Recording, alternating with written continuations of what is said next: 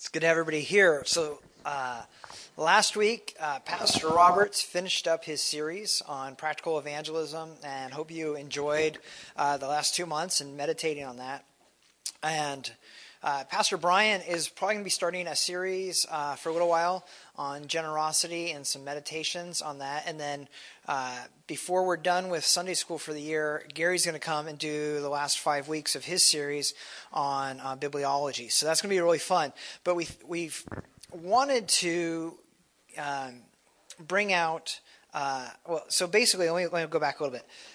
In 2016, when I was on sabbatical, one of the places that we worshipped was Sacred Road, which is the Presbyterian Church in America's, the PCA's mission to the Yakima people. And no, I did not misspell it. The Yakima tribe spells it with an A, not an I, like the Whiteys across the fence. So the Yakima people, right outside of Yakima, Washington. And it's just an amazing, amazing ministry to the Yakima people. And we were really blessed to be there. We were excited. And there was a bunch of teams there helping out for a week during the summer. And I started thinking, how do we get a vision to go and take our youth and whoever wants to go and serve there? So fast forward a couple years. You guys remember Pastor Shaw? John Shaw came out and preached a few years ago. He does church planning for our denomination. He sends me a text or an email and says, "Hey, my cousin's working out at Sacred Road. Any chance he could come and share about the work?" And I said, "Absolutely. This is what I've been waiting for." And so we've got Evan and Holly Shaw who are working out with the Yakima people, and they are here to share with us the work of Sacred Road. So I'm going to invite them up, and if you could open us in prayer and share about the work, that would be great. Make sure this thing's on. Yeah, okay. All right, let's all pray. Lord, we come before you. We recognize who you are, that you are great, that you are loving, and that you are just, and that you are kind. And we thank you for the chance that we have to gather together here to worship you and to fellowship together. I just pray that you would be with Holly and I as we talk about Sacred Road and what's going on there and what you're doing there, that you would make it clear, and that you would just work through this presentation in whatever way you see fit. And we just thank you that this congregation is hosting us. We thank you for their generosity, for their hospitality, and I pray that you would continue to bless them and grow them closer to you. In your name, amen. Amen. All right, so my wife, Holly, and I will give you a little bit of background on where we come from, how we ended up where we are now. So we both grew up in the Presbyterian Church in America, the PCA, and we lived in Pennsylvania for pretty much our whole lives, and grew up there going to PCA churches, and then went to Geneva College, a small liberal arts Christian school in Pennsylvania. That's actually where John, who you guys have heard preach, also went. And so during our college years, we kind of got involved with Sacred Road Ministries. We did internships with Sacred Road during the summers. So we've spent, you've spent 3 summers out there, and I've spent 5 summers out there prior to us moving there full time, and just saw what God was doing there, and saw what God was doing in Yakima, which is where the church plant or the mission church is, and also in Warm Springs, which is actually a reservation in Oregon, and Sacred Road has ministry going on there as well, and we'll talk about that and how that started to happen a little bit later. But yeah, so that's kind of our background, where we come from. You have anything to add? No? Okay. All right. So to give you an idea of where the reservations are, you can see on the map Yakima is the dark purple in Washington, kind of towards the south there. And you can also see on this map the lighter colors are the ceded land. So that's land where the Yakima people would have traveled, and they were very much a traveling tribe, so they would have traveled through there to fish and hunt and pick berries and roots and that kind of thing. So when the reservations were made, they ceded that land to the U.S. government and kept what is now known as the Yakima Reservation. And the same thing for all of the other tribes that are listed there. But you can also see Warm Springs, which is in Oregon, and that's kind of gives you an idea of where that reservation is in comparison to Yakima. And we'll talk about the different ministries that are going on in Yakima and in Warm Springs. So. All right, so now we're going to move into, is this on? Oh, here we go. Now we're going to move into how Sacred Road started. So in this picture here, Chris Granberry, he's in the center there, and his wife is in the pink dress with the jean jacket. And they moved in 2003 with their 4 kids, who were all under the age of 10, to start a church on the Yakima Reservation. Chris originally found out about the res from MTW, Mission to the World. There was a couple mission trip teams that were going there just once or twice a year, and he went on one of those. And when he was there, he really saw just a broken community that had no church. There was no church witnessing to the people, ministering in any way. And he was heartbroken. And he came home, and 2 years later, he really felt the Spirit just moving and working in his heart that whole time.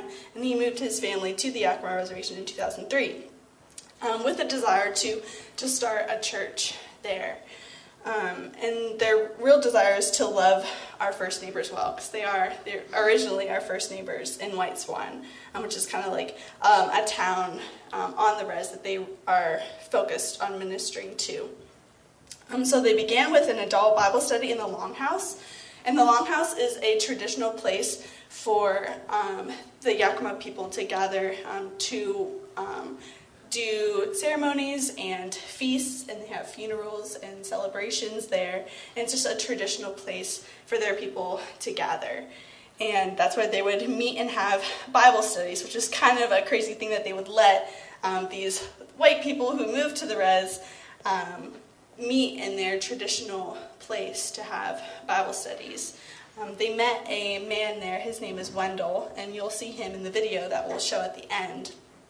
Wendell is an elder in the community, and a lot of people looked up to him, and he was really a man of wisdom for Chris and Mary. He shared a lot with them about their religion and their traditions and what's important to the Yakima people. And Wendell ended up giving a key to the Longhouse to Chris and Mary Granberry. And he said there's only 3 keys to the Longhouse, and you have one of them. And it was just really him accepting them into the community, which was really a big deal for them to have that. And so they also, in their first few years of ministry, they started doing kids clubs in Totus Park. So it would be them and their 4 kids, and they would go to a little housing community, and they would get bubbles out and chalk and just start playing with any kids that would show up. And that's kind of how the whole ministry started. It's just them going into the neighborhoods where the kids were and having fun with them, playing them, and sharing who Jesus was with them. And he did a lot of relational ministry. So basically anyone they met, if they had a need, they would help meet that. So maybe that would look like driving them to the grocery store or to the post office, or helping them pick up the trash in their yard, or giving them food if they didn't have what they needed. Just trying to meet any needs that the people had in the community. And that's kind of how the whole church started. And so while they were there on the res, they learned a lot. And there's a lot of statistics, just really hard things that people are dealing with on a daily basis. 100% of people are affected by alcoholism in some way. So there's someone in their family or friend who is struggling with that. And it affects a lot of kids, because a lot of moms are drinking while they're pregnant, and so the children end up with fetal alcohol syndrome. So there's a lot of learning disabilities and just a lot of things that happen because of the high alcoholism rate. The poverty rate is 30%, which is double what it is in the U.S. The homelessness rate is 70%, which is very high, but it looks a lot different on a res. You don't see a lot of homeless people just sitting on the streets like you would in a city.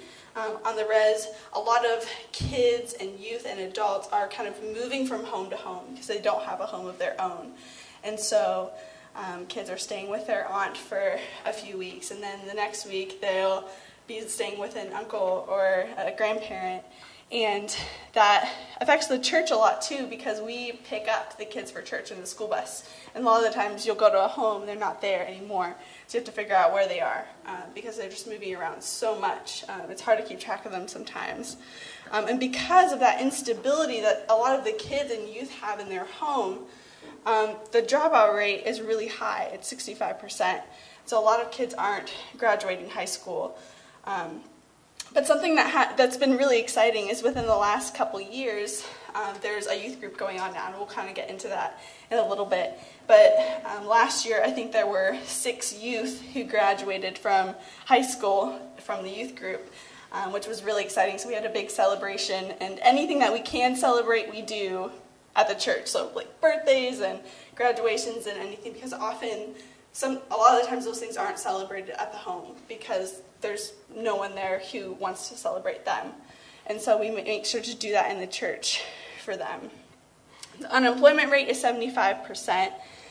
And there's a lot of things that go into that. The alcoholism, a lot of people don't have driver's license, so they can't get around, or they don't have a working car. And there's a lot of things that go into it. There's not a lot of jobs available on the res. And so the unemployment rate is really high. And because of a lot of the stress and things that are going on in people's daily lives, the life expectancy is only 39 years old. And so a lot of people do not live very long. And there's a lot of suicide. There's a lot of, just because people are excessively drinking, there's a lot of deaths because of that. And so there's a lot of funerals. You attend a lot more funerals than you do weddings. And there's just a lot of hard stuff that people are trying to deal with that kind of just keeps them in a cycle, which is really hard to get out of. And Evan's going to hit on the last one here. You want to this, or are you good? Oh, yeah, I forgot I have this. So generational trauma is one thing that we talk about at Sacred Road when we're looking at just the Yakima people and the Warm Springs people. And a lot of these statistics are for Yakima and Warm Springs. They're very similar. And so generational trauma, we're kind of looking at things that have happened to the people that we're working with, the kids we're working with, to their grandparents, to their great-grandparents, things that have kind of been passed down. And one of the main things is Indian boarding schools that happened in the late 1800s and into the early 1900s. And a lot of those boarding schools would take children, and they would take them a lot of times forcibly from their parents, and they would dress them in clothes that were not traditional for them. They would cut their hair. They would tell them you're not allowed to speak your language. They would be beaten sometimes if they spoke their language. So really just trying to kill out the culture and the language and the tradition of the Yakima people, the Warm Springs people. And it wasn't just them either. It was fairly widespread. And so this is people's grandparents. Like some people who, like Wendell, I think it was his mom was at a boarding school, so he is directly affected by that, and it definitely makes it difficult for a church to come in and try to minister to them because the boarding schools were closely connected to churches and to denominations.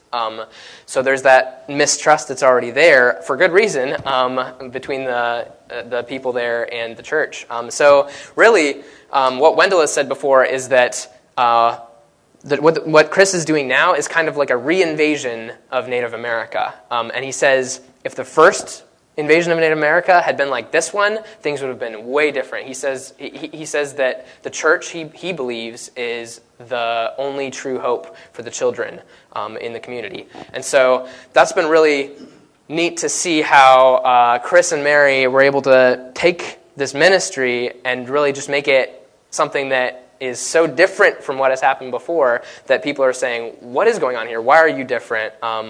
And it takes a long time when you're trying to overcome those kind of things. And they've been there for 17 years, and we're, that they're sometimes you'll hear them talk about people that they met maybe their first couple years there. And only just now are those people kind of coming back around and starting to actually attend church and really ask questions and be like, what is this about? So yeah, it can take a really long time when you're trying to overcome those things. But we know that through Christ, all things are possible. And as he works, he works in his own time. So we try to be patient and wait for that while doing what we can and working through what the Scripture says that we can do. So what is Sacred Road about? That kind of ties into that. There are three major things that Chris talks about, and those are sharing the gospel, making disciples, and equipping the saints for ministry. And in the early stages of the ministry, sharing the gospel was a huge, that was the main focus. That's really largely what they were doing because people just didn't know the gospel. They didn't know who Christ was. They didn't know what he had done. They didn't know how that would apply to them. And so that was something that was really big in the first several years of ministry. And then they kind of were able to step into the making disciples part of that. When people started attending the church and really wanted to get into that, and they started to be able to start making disciples and see what that looked like. And it's been really cool. Over the last couple years now, they've really started to be able to equip the saints for ministry because there are young folks who have grown up going to kids club and hearing the gospel there, going to church, hearing the gospel there, and seeing it lived out through the lives of the people there. And those kids are now young adults. And there are several who are really starting to take up leadership roles in the church, and they're starting to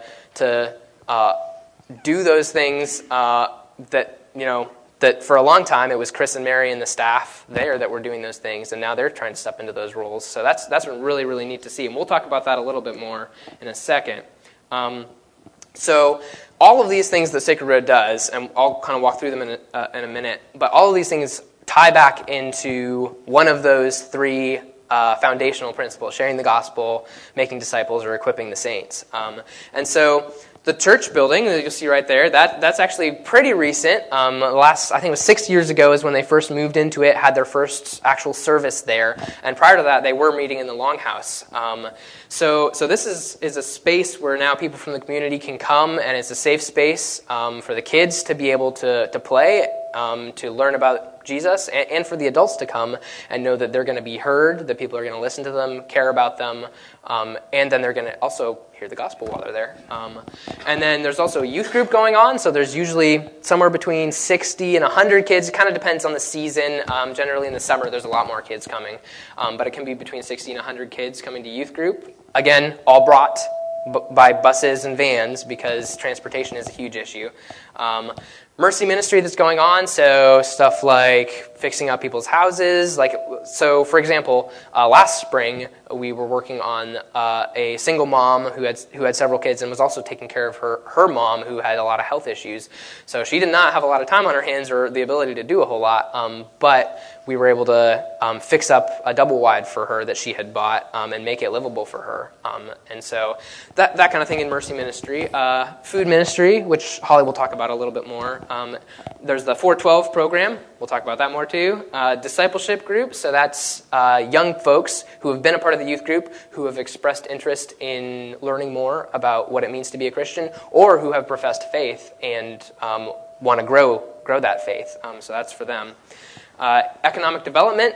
There is a screen printing business that's going on where youth and young adults from the community are able to learn job skills, what it means to come to work on time and manage their money, save their money, that kind of stuff. So they're learning those kind of things for the first time often. Young Life. So what Sacred Road has done too is partner with Young Life in the schools. I don't know how many of you have heard of Young Life, but it's kind of a after-school program where the gospel is preached and just trying to connect with kids on a personal level on a day-to-day basis. So and then 1 week teams, which is something that we'd love to have you guys at some point, if that's something that you feel like the Lord is leading you towards, is coming out and spending a week on the reservation and getting to know the people there, getting to know the kids, playing with them, loving on them, sharing the gospel, and just becoming kind of a part of that community. And one really cool thing about the Yakima and Warm Springs communities is the way that their mindset is. It's a tribal mindset. So when a church group comes in and does work and then leaves, even though you are leaving, they're viewing you as part of the larger church, which is actually something that's really an interesting thing where they kind of get that right away. And sometimes in a more individualistic culture, we don't get that right away necessarily, but they get that it's part of a larger church body, a larger family, and so that's something that you guys can be part of if that's where if you feel like the Lord might be calling you towards that. So, and then we have 1-week teams in the spring. Usually those are RUF, Reformed University Fellowship groups coming in, and then in the summer, a lot of times we have church groups coming in and serving during the summer weeks. So yeah, so those are kind of a lot of the different ministries that are going on. And this is the 412 program. So it's based on Ephesians 4:12, which talks about equipping the saints for ministry. And you'll see, so I'll work top to bottom, like left to right, and then top to bottom. So there's Tiana, Sinaba, Gyrone, Philip, and Stephen, and Jade. And they're all part of the 412 program, which is where they're taking over a lot of how the church is run. So Tiana works with kids ministry, does a lot of that. Senabo works in the kitchen and does food ministry. Gyrone helps with the upkeep of the building, and sometimes we'll help on, like, if we work on somebody's house, he'll help with that. Firewood. And firewood, yes, standing right by the firewood. So that's one of the things that we do, too, is provide firewood for elders and people in the community who have trouble keeping their house warm during the winter. We'll provide firewood for them. So that's something that he does. And then Gyrone, or Philip and Stephen in the bottom left corner, they also kind of help with those same things. And then Jade is kind of administrative and helps Veronica, who's right beside her. She helps Veronica get like all the team paperwork for when teams are coming in and that kind of thing, keeping that in order. So yeah, it's really been cool to see God working in their lives and just working in their hearts as they grow in their faith and as they kind of understand more and more what it's like to serve as a part of the church and to be a part of a church family. So, yeah.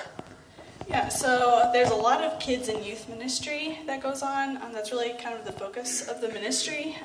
And so in the summers, which is something Evan and I have been a part of a lot, we do kids clubs. So this happens both in Yakima and in Warm Springs. So we go where the kids are. So going into their communities and having a bunch of fun things for them to do. Because a lot of the times the kids don't get to be kids because the older siblings are often taking care of their younger siblings. And we want Kids Club to be a time where they don't have to be the parent anymore. They can have fun. They can be a kid. They can run around. They can laugh and they can play. And a lot of times it'll take them a long time to feel like they can do that, to be comfortable with us and to be trust us with their siblings, whoever they brought with them. And so we always have there's about an hour and a half of playtime. We just play with them, do whatever they're doing, being on their level, and being a kid with them, playing with them. And then we have a Bible story time, and the kids get to act out in the Bible story. So they often remember it better because they were Peter who was walking on the water, and they remember what happens, or the parable of the lost sheep. That's the story that we did in Warm Springs when we went for a Valentine's party. And so I'm just really trying to get the kids involved as much as we can. And we always have snack time during the story, providing for the kids' needs physically and spiritually, and just making sure that they know that they're loved, and they're loved not only by us, but by God, whose love is much greater than ours. So there's Kids Club, that goes on just during the summer, and then they have youth group that goes on all year round. So like Evan said, there's about 60 to 100 kids that come, and there's a hangout time in the beginning, and there's always a meal served at youth group. So like pizza or nachos or whatever. And food is also a big part of their traditional Native community.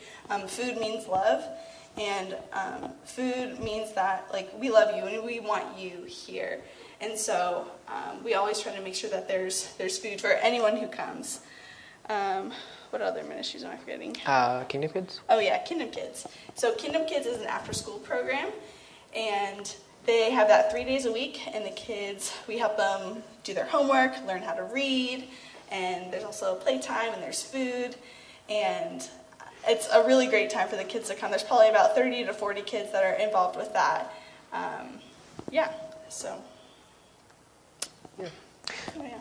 Oh, that's right. Still have this. All right. So, and then we also do a lot of mercy and food ministry. So mercy ministry, kind of talked about it already. And the teams during the summers and springs also help out a lot with that. Basically, there's only so much that the people on staff and the people from the community that are helping with in the 412 program, there's only so much that we can do. But when teams come in with, a team can be made up of 3 or 4 churches and might be 50, 60 people. And when those people come in, we can get 3 houses roofed and painted and a lot more done.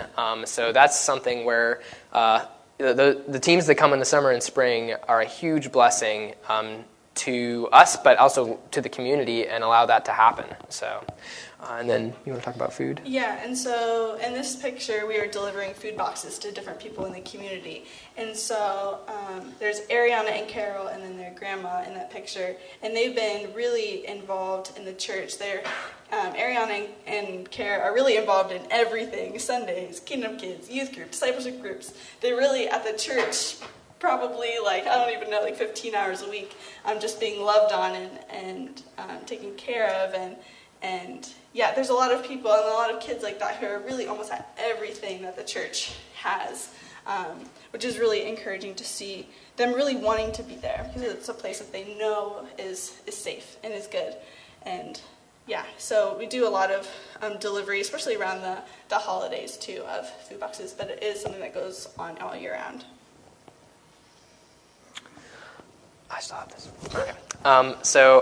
So we're going to kind of move into talking a little bit about Warm Springs and what ministry looks like there and how it's different, how God is working and growing it there, but what it looks like there. So we felt a call to Warm Springs. And it started out when I first went to Warm Springs, 5 years ago. Then I kind of felt God tugging at my heart. At that point in time, I didn't know what it meant. I didn't know if this was something that was meant to be long-term or if it was just for that summer. But I talked to Chris about it, and he said, well, let's kind of explore this farther. We were engaged. We were going to get married. So he said, hey, she needs to come out and see what she thinks about this and what she feels about this. So she came out with me that next summer. We went to Warm Springs again, and she kind of expressed the same things, that we really felt that God was leading us in this direction. And then we started to talk about, okay, if he is, what would this look like? What doors would need to open, and what would need to happen for this to actually become a reality? And so we talked with Chris and Mary a lot about that, talked to the board of Sacred Road about that, and just God kept opening doors, gave us an amazingly supportive family and church family back in Pennsylvania who sent us off and just kept opening doors. And it was really, it was exciting for us and still is exciting for us, really. But biblically, a lot of where that call stems from, too, is seeing a need in Warm Springs that is a hugely under-churched community. A lot of folks don't even know what the gospel actually is. They kind of know that people are Christians and what that might mean, but they don't actually know the truth of the gospel, and they don't know what it means to be a follower of Christ and to be saved. So for us, Isaiah 58 is definitely a foundational passage for Sacred Road Ministries as a whole, and it really hits home with us as well.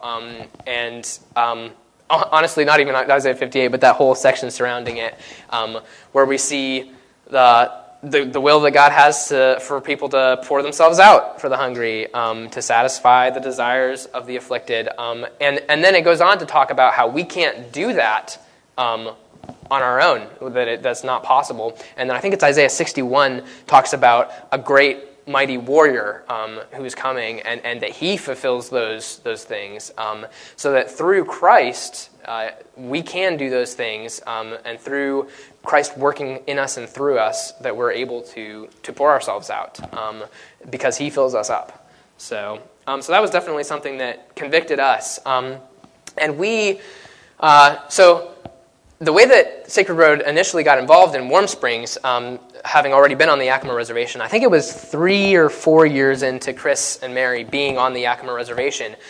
Chris was kind of he would do whatever needed to be done to help people out in the community. So Wendell called him one day and said, hey, there's this lady, her door got kicked in by, he thinks it was her ex-husband. A bunch of her stuff got stolen, but her door was completely ruined. She didn't feel safe because she couldn't lock her door. And so he said, hey, can you go over there and replace it and fix it? And so Chris was like, oh, okay, all right, I'll go do that. And it kind of common, that kind of thing was kind of common for him at the time. So he didn't really think anything of it. Went over there and didn't really get to talk to her a whole lot because she was so upset by what had happened and was just crying, and she would find things that were missing, like, probably old like grandma's jewelry, or something that really had sentimental value to her, and was gone. And then she would start crying again, and just he really didn't have a chance to talk to her. So when he went home after fixing the door that day, he was like, man, like, what kind of preacher am I? What did I do? All I did was I fixed the door, and I didn't even share the gospel. I didn't even say anything to her really. And he kind of was not feeling great about it, but didn't really think a whole lot about it. And then a few weeks later, Wendell calls him again and says, hey, Arlen, so that was the lady's name, Arlen. He said, hey, Arlen is moving down to Warm Springs, and she's running for tribal council down there. And Chris was like, okay, that's great. Didn't really think anything of it. And then a few months later, he finds out from Wendell that Arlen was elected to tribal council when she got down there, because she had actually grown up in Warm Springs, so people down there knew her, and she got elected to tribal council. And the first thing that she did on tribal council was say, there's this group in Yakima, Sacred Road, there's a church group that is serving the community there, and they need to come down here and do the same thing. So they got asked by the tribal council in Warm Springs to bring people down in the summers, like they were doing in Yakima, to have people there in the summers to help on the reservation. And Chris found out later that Arlen was a Christian, and that she actually had a degree a business degree from some university, some like stuff that he never would have thought at first. And God used that door being kicked down. He used that to open a whole nother door to Warm Springs, and so that was something where it's really cool to see how God has worked there and opened that door. And we've been doing ministry there in the summers now for, I think, 12 years. Not specifically Holly and I. We've been there about 6 years, but Sacred Road has been there for 12 years, and people have been praying for a church there, for full-time ministry there for a long time, and so we're excited that we're kind of finally seeing the first steps being taken now towards that, and that's where Holly and I want to end up with a small team of people to start ministry there full-time. And there's also a guy down there named Don. He actually pastors a church off the reservation, but he grew up on the reservation, and he always says, how do you bring hope to a community that has little or no hope? And challenges us with that question. And the answer, of course, is it's the hope of Christ. It's the gospel. But how do we go about doing that in this particular community? How do we love this community well in a way that they're going to understand and respond to? And what we found is, and what has worked in Yakima and the way that God has worked there is it started with the kids, and it started with loving the kids, and then the parents are that kind of gives you something in common with whoever's not necessarily the parent, but whoever's taking care of the kid.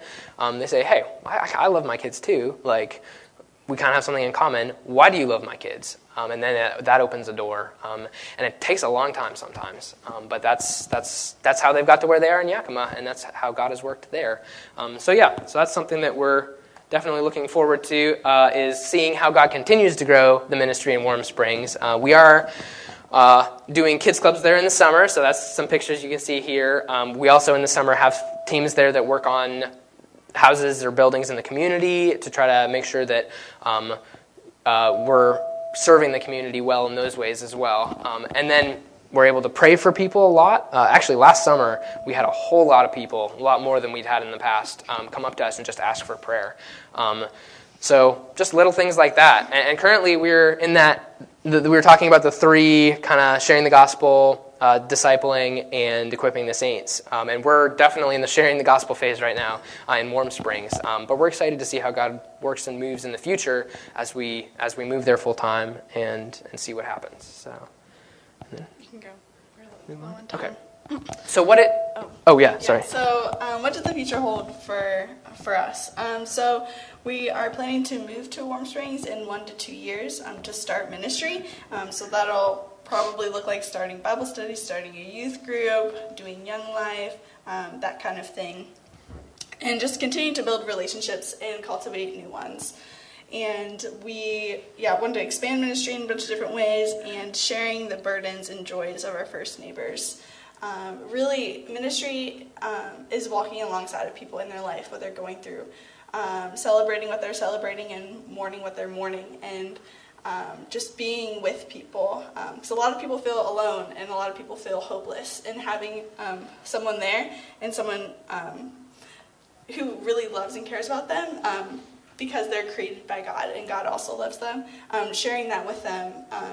A lot of people really...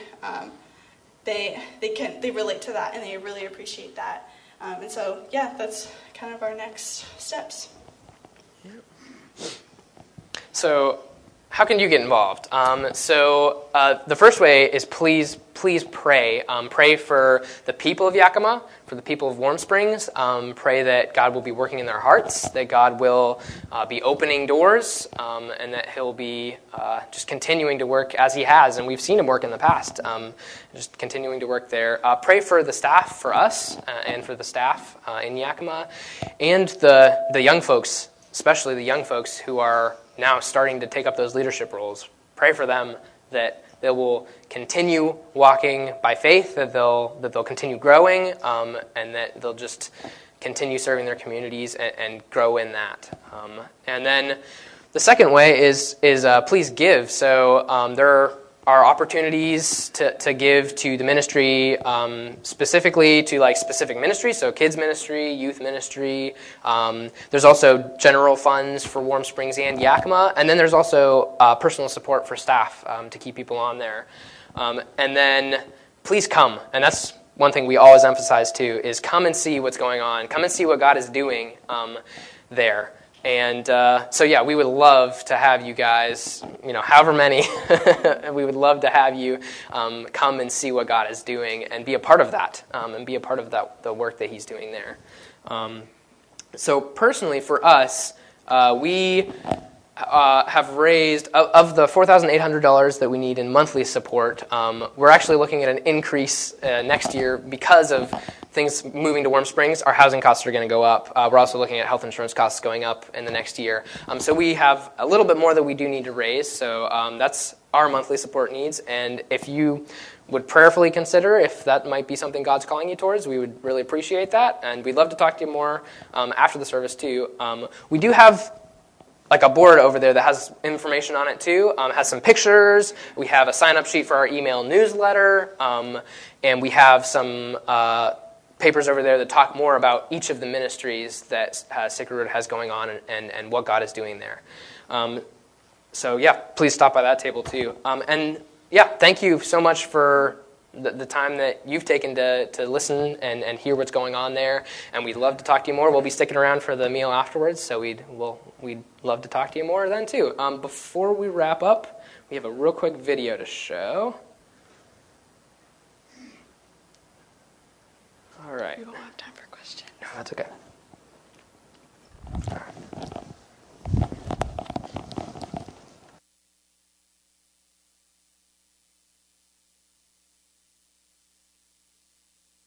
So the first time I ever came to the reservation was in the summer of 2000, and I was really devastated by what I saw and the stories I heard.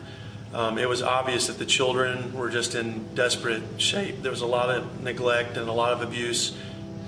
You see families that are broken, whether it be through alcoholism, through drug addiction, all the things that tend to tear a family apart are very evident here within our reservation. So the need was very obvious, and from the very beginning I thought this town needs a healthy church. They need a group of Christians who are reaching out with the truth and the love of Jesus and sharing the gospel in an effective way with the community. We're really excited about our new building. We've been in it for a couple years now, and it's just a huge blessing. But even more than that, we're excited about our little church family that has developed and is growing. On Sunday mornings, we often have 100 to 120 people, sometimes more than that, that come. And people are so hungry. They want to know more about the Bible. They want to know more about Jesus and to love Him and trust Him. And so it's a wonderful church family, a wonderful environment to see the Lord moving and working. And we're so grateful for the opportunity to do this.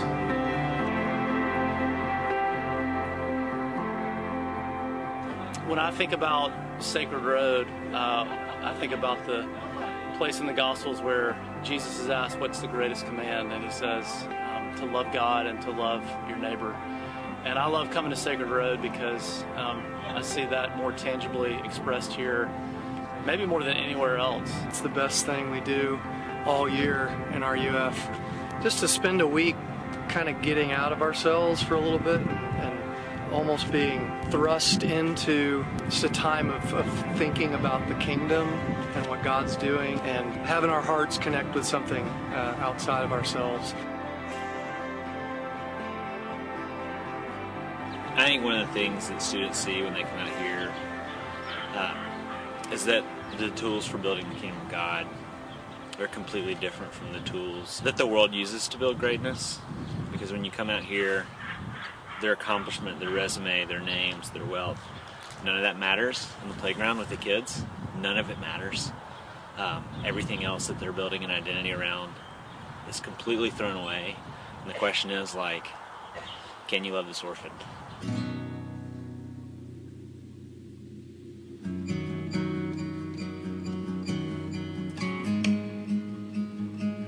It's you and none of the other things that are part of your life, but just you and that kid.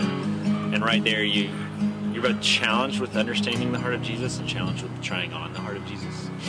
And that's what the kingdom's built with. It's built with, like, the unadorned you loving somebody because the unadorned Jesus loved you.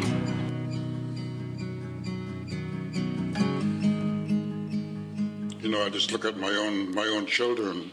You know, what has happened here has made a difference in their lives. And whereas before there may have been only despair, and now there's hope. There's hope for the children. There's something that they can look forward to in their lives, that they can have a better life. And, you know, it's just making all the difference in the world, making a good life for them to have.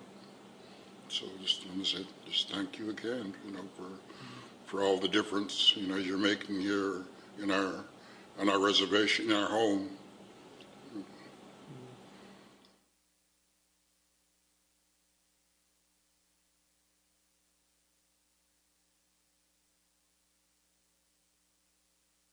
Yeah. We were planning to do some questions at the end. We don't have much time left, do we? Couple? Okay, we'll take a couple questions. Yes.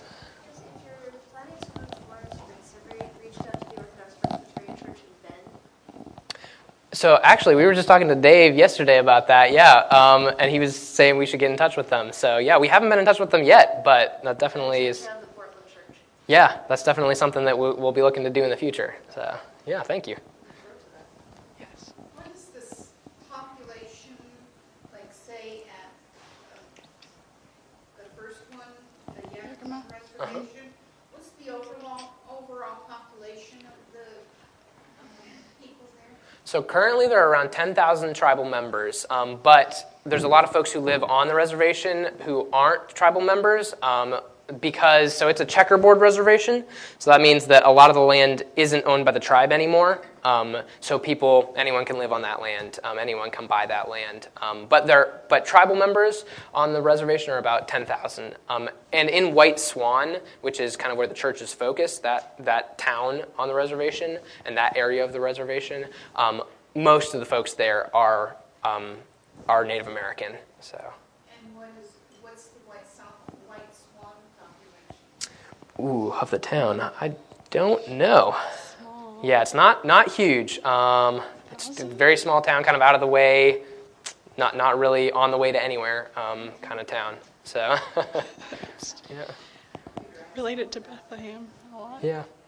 Yeah, it always makes me think of when Jesus, talks about coming to Bethlehem and into Nazareth, like small towns. Nobody thought much of them. Kind of reminds me of that. So. So in Yakima, they stay at the church building now, and so some folks will stay out in teepees during the summer at the church building, so that's an experience. And then a lot of times they'll stay in the basement there, or like spring teams will just stay in the church, so they'll stay upstairs as well. So. Yeah, so generally we have teams from churches come in. It's either 2 or 3 weeks in the spring. I think this year it's just 2, but usually it's been 3. And then 5 weeks during the summer. So that's, and spots go pretty quickly. So we do encourage folks, if you want to try to get there, then you kind of have to think about it ahead of time, pretty far ahead of time, and sign up ahead of time. So, but yeah, if you have questions about that, we'd love to talk to you afterwards and get you in touch with Veronica, who kind of handles all that too. So, yeah, and in Warm Springs, it's a little bit different. We stay at a church off the reservation. The pastor that I was talking about a little earlier, he pastors that church, and we stay at that church and then drive onto the reservation. So. Maybe one more. So you have families that live on both reservations that they're part of the same family? Oh, yeah. Yeah. You can go ahead and explain. Okay, yeah. So whenever the reservations were created and people were separated out onto the reservations, the Yakima and Warm Springs tribes are really closely related in terms of like family ties and all of that. And a lot of what happened was people were south of the Columbia who were Yakima, or people were north of the Columbia who were Warm Springs because they traveled quite a bit. And the government just said, all right, if you're north of the Columbia, you're going to the Yakima Reservation. If you're south of it, you're going to the Warm Springs Reservation. So some families got separated at that point in time. And now, yeah, there's people who have grandparents on one reservation and they live on the other. And people will move back and forth a lot, too, between the two reservations. Yeah, there's not a whole lot of moving off of a reservation for folks, but people will move between reservations. So, all right. Well, thank you so much. We are sticking around, so we'll love to talk to you afterwards and take any other questions you have. So thank you.